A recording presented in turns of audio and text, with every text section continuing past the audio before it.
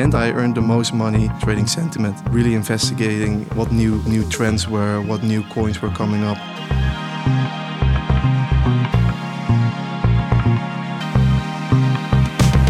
This is The Upper Hand, a podcast series by IMC.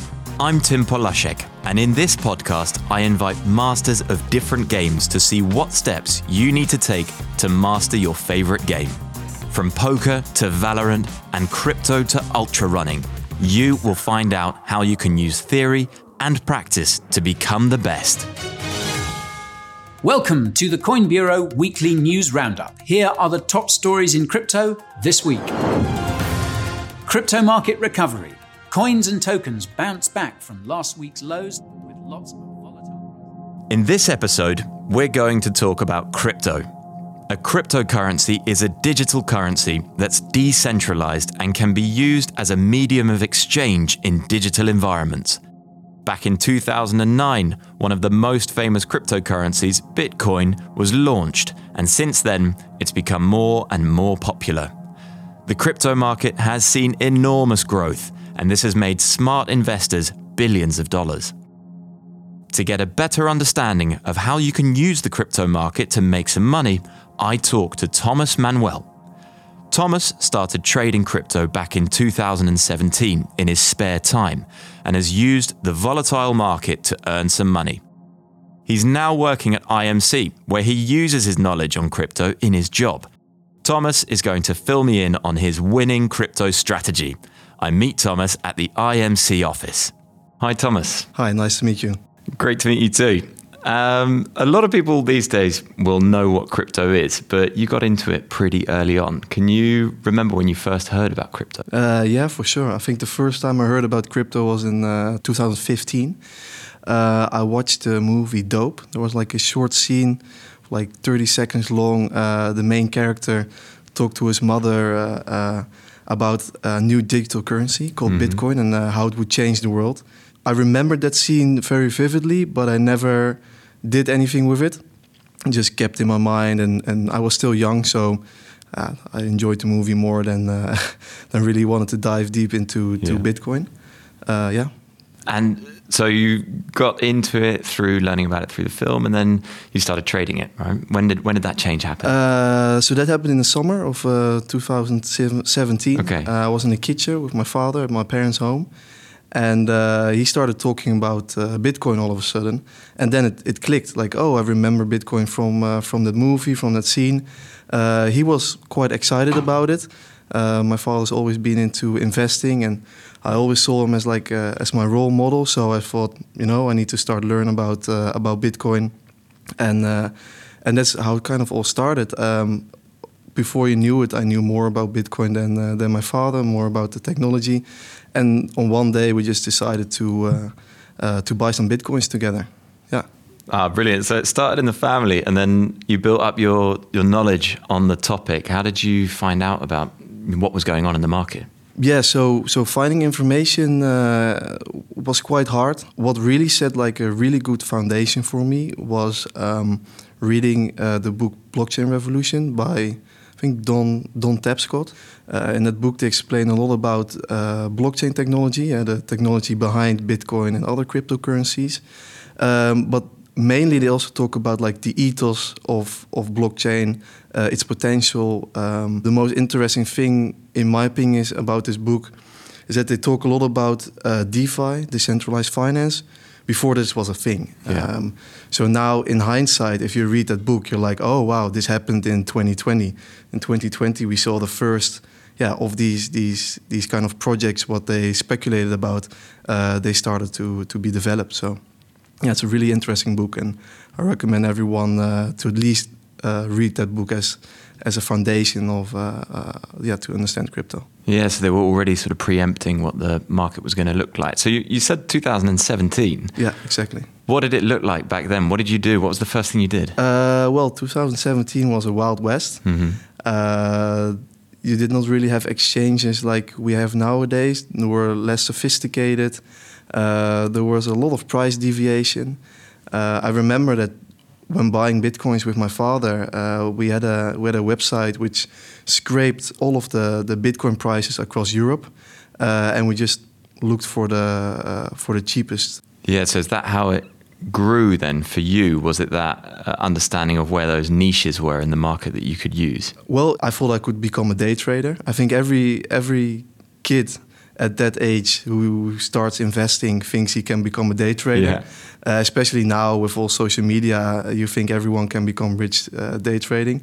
So of course I thought by myself I can do that as well. I was able to make some nice returns, but also lose it twice as hard. Nonetheless, that did give me, because I was doing that, it did give me a lot of insights in the market. But in the end, I earned the most money trading sentiment, really investigating what new trends were, what new coins were coming up.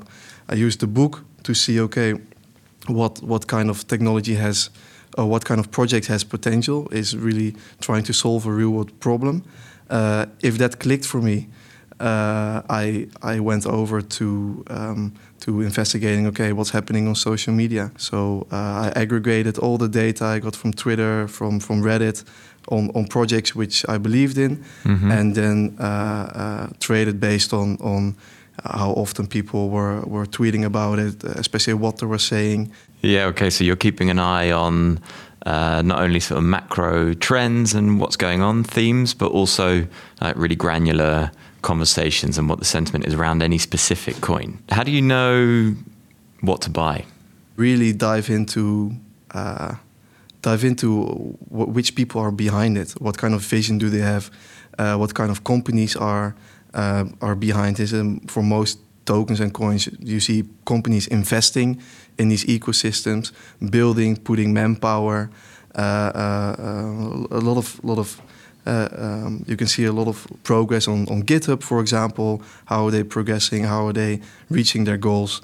If tokens, coins, or projects, whatever you call it, if they're doing that, it's way easier to invest. Yeah, so really getting your research done well is important, you would say. Yeah, you don't have any historical data to base your choice on, so you need to do it on other things. So I felt like it's a bit of the investing in startups, but then projects, tokens, coins. Yeah, so trying to get that extra bit of information, that extra bit of knowledge that others don't have. Yeah. For those who are, dabbling maybe a little bit or want to get into it more, what would you recommend as good ways of doing that kind of research? Well, you have a lot of good platforms. So now with DeFi exploding in 2020, we saw a lot of on-chain data becoming available for everyone for free.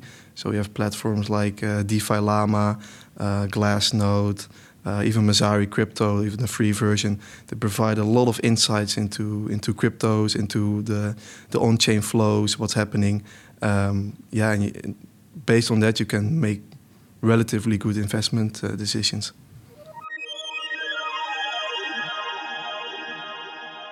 So we're probably a little further from the Wild West that you were talking about in 2017, but how far have we come now in the crypto markets? If you compare to 2017, we're way more sophisticated. Large institutions have entered the markets. We see a lot of derivatives on-chain and off-chain. But on the other hand, I work here at IMC and I do crypto, but I also do the traditional markets. It's so much larger in size. Crypto is still just a dot in the ecosystem. So yes, crypto is going a huge way, but it's still tiny, in my opinion. Yeah. And do you think it's still possible to make money sitting behind a computer at home? You can still make money. I would not recommend day trading. Sure, there are people who earn money with it, but 99% of people won't. Even though it's a shame that it's not possible anymore, but it also shows that the market has really grown. And if you have that knowledge, if you have that talent, try to join a firm like IMC, I would say, because we do have all the knowledge, all the capital to really capitalize on those talents. Yeah. Yeah. So the market's definitely evolved. For sure. Yeah. For your personal investment strategies with regards to crypto, you're saying day trading may not be the way to go these days, but how are you approaching it nowadays? I have multiple ways. So I always divide my portfolio in two ways. I have like a long-term portfolio and some fun I have on the side. For my long-term portfolio, I believe in crypto. That means that I invest in like a basket of coins. For example, Bitcoin, Ethereum, XRP. I try to, without any opinion on the coins, I try to create a basket that represents like 95% of the market. So like an index. Yeah, like an index, exactly. And then on the side, what I really enjoy is like how it was a bit before in 2017, like it's its own ecosystem. And trying to trade that ecosystem, I do by, for example, Bitcoin going up and certain altcoins lagging behind. I always like to then go long the lagging altcoin and short Bitcoin, meaning that I'm not really exposed to any macroeconomic developments, but I am convinced that, this coin didn't move with Bitcoin, but it should have. So that's for me an easy trade. Okay, so it sounds like you're really bringing a level of sophistication to crypto markets. I'm happy that myself, I also became a bit more sophisticated than I was before. Yeah. Do you still dabble in any high risk, high reward strategies? Well, I did really do that, yes, last year. But of course, you make huge returns, but you can also make huge losses. And I think I'm becoming slowly becoming a bit more older, and I like steady returns. So I have a house now. I have bills to pay. So I'm focused a bit more on the safe side than investing in those extremely high risk opportunities. Yeah. Yeah, that definitely sounds like getting older a bit, doesn't it? How do you, in those moments of like high risk, high reward, how do you deal with the sort of mental capacity to be able to, take money out, for example, when things are going up at the right time? Yeah, I think a lot of people can earn a lot of money in crypto, but they will never reap the benefits of it because they keep on holding. And this is a mistake I made myself as well. I've experienced 2 Bitcoin bull cycles, you could say, and there are always signs, and those signs in hindsight are very clear, but those signs, in my opinion, are always rather similar. So if you experience it once, you should not make the mistakes again. And those signs in general within crypto, in my opinion, are very clear to see. As soon as a certain coin goes up in value or the whole market goes up, and people start about, yes, we're going another 100x Bitcoin to 1 million. If people start shouting that on Twitter, that's when you need to start selling. That's when you need to get out. And for myself, I found some personal signs, which initially, the first time I did not act to it. The second time it happened, I did react. And for me, it was very clear. Like I always track all the coins I have, the values. I see the daily gains I make. And as soon as I start making screenshots of these daily gains and sending them over to my other crypto buddy, that for me is a sign, I need to watch out, need to start selling, because apparently these gains are special for me. And they're so extreme. I want to share that with my crypto buddy. But it also means that these are probably unnatural gains to make, so I should watch out and try to reduce my exposure to the market. Yeah, so it could be becoming a bit unsustainable at those points. Yeah, definitely. And of course, I think one other thing is about prices, crypto prices, is as soon as you see something going parabolic, just get out. Especially on a daily time frame. If a coin goes parabolic, that's unnatural. You're always safer to step out. There will always be a retrace because prices going up like nearly straight, going straight up. That's unnatural. So for people who are just getting into it and maybe know things like Coinbase and Revolut, how, in your experience, would you start in the crypto markets? I think one of the most important things to remember is that it's still a very risky market. It's a very new market, and the problem is with new markets, new technologies, is regulation always falls behind. Meaning that if you have money in the bank and the bank goes under, in the Netherlands you're protected until 100,000 euros. Within crypto, this is not the case, and people should not think as the biggest exchanges like a Binance to be as a bank with same rules, same regulations. That's not the case. So don't see them as like a safe haven. And unfortunately, we've seen this recently with the fall of FTX. I think everyone in crypto had money on FTX. I had money on FTX. But the difference is that you can protect yourself. So I would always say, people getting into crypto, you spread out all your cryptos. If you really enjoy crypto, enjoy learning about blockchain technology, and you want to actively use the technology, then you have, of course, a lot of wallets which you can use, because that's how the technology works. You have a public account with a private key, and that public account is like your bank account, and the private key is your code, and you can send transactions or interact with the blockchain with it. So people who are really also interested in technology, I would recommend buy a ledger. You're using a ledger to encrypt your private key. When you have a ledger, you have a 24 safe word. Keep that safe. Don't put it on your laptop and get hacked and lose all your cryptos. Really think about, okay, what do I need to do?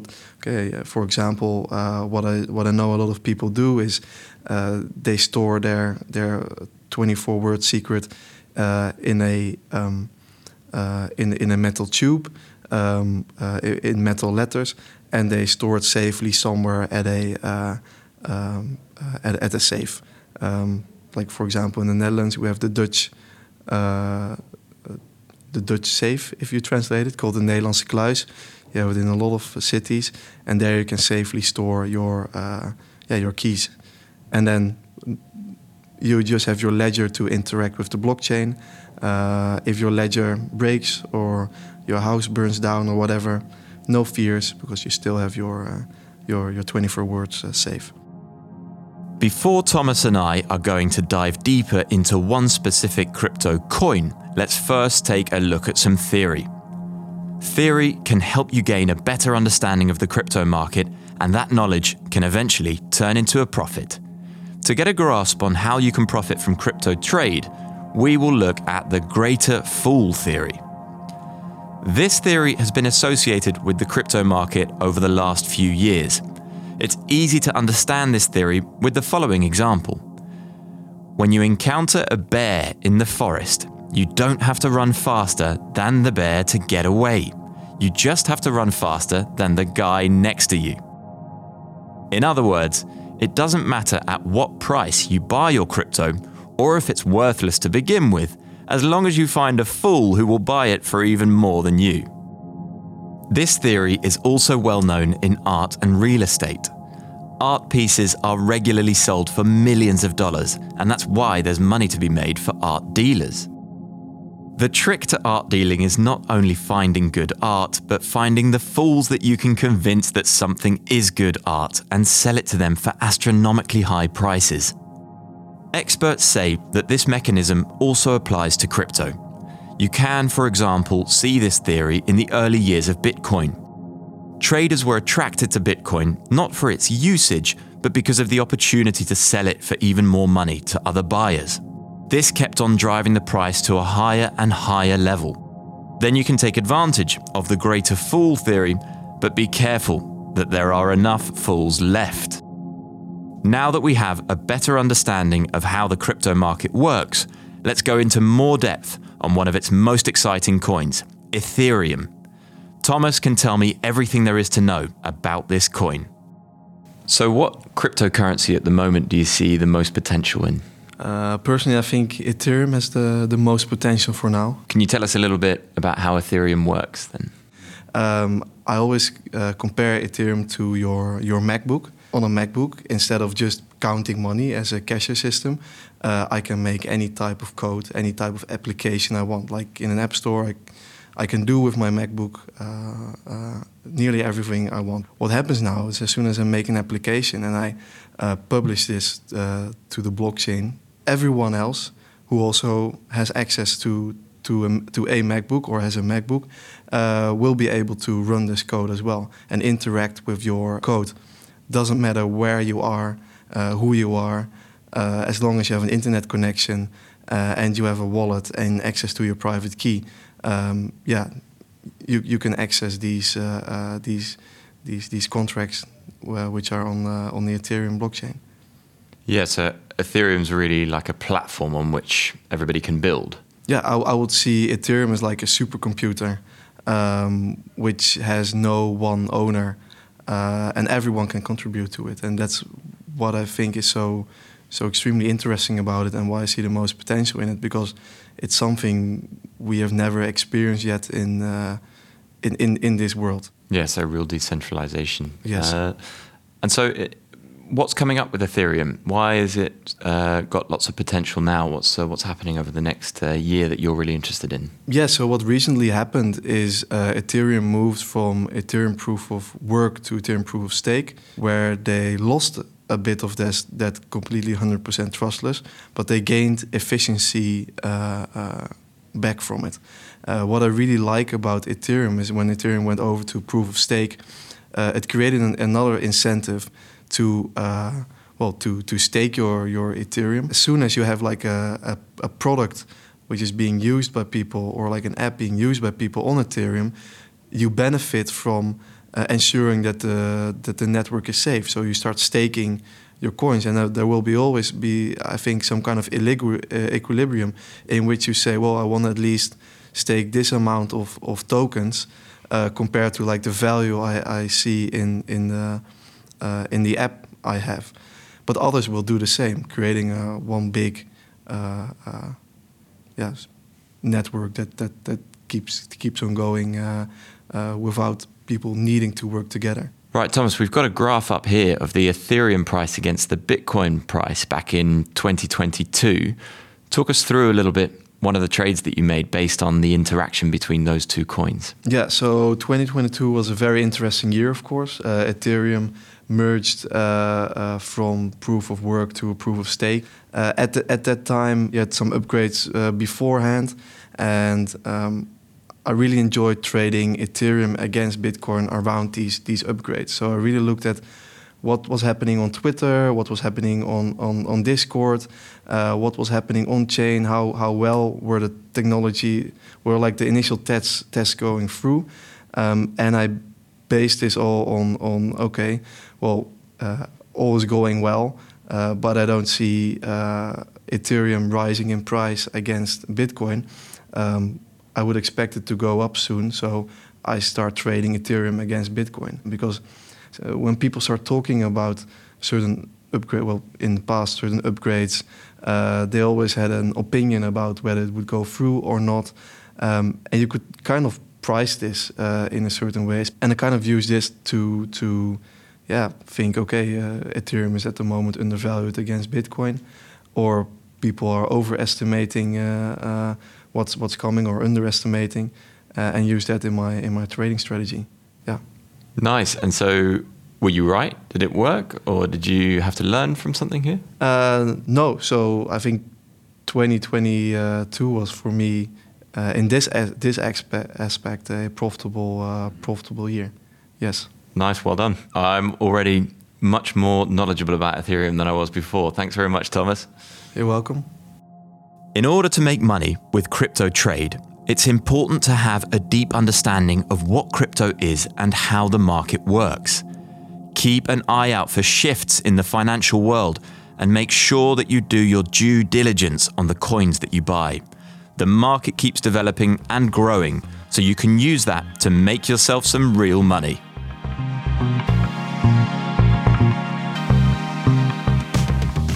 In the next episode of The Upper Hand, we meet Murad Abdullah, a software engineer at IMC and Scottish national champion at chess. We delve deeper into his love for the game.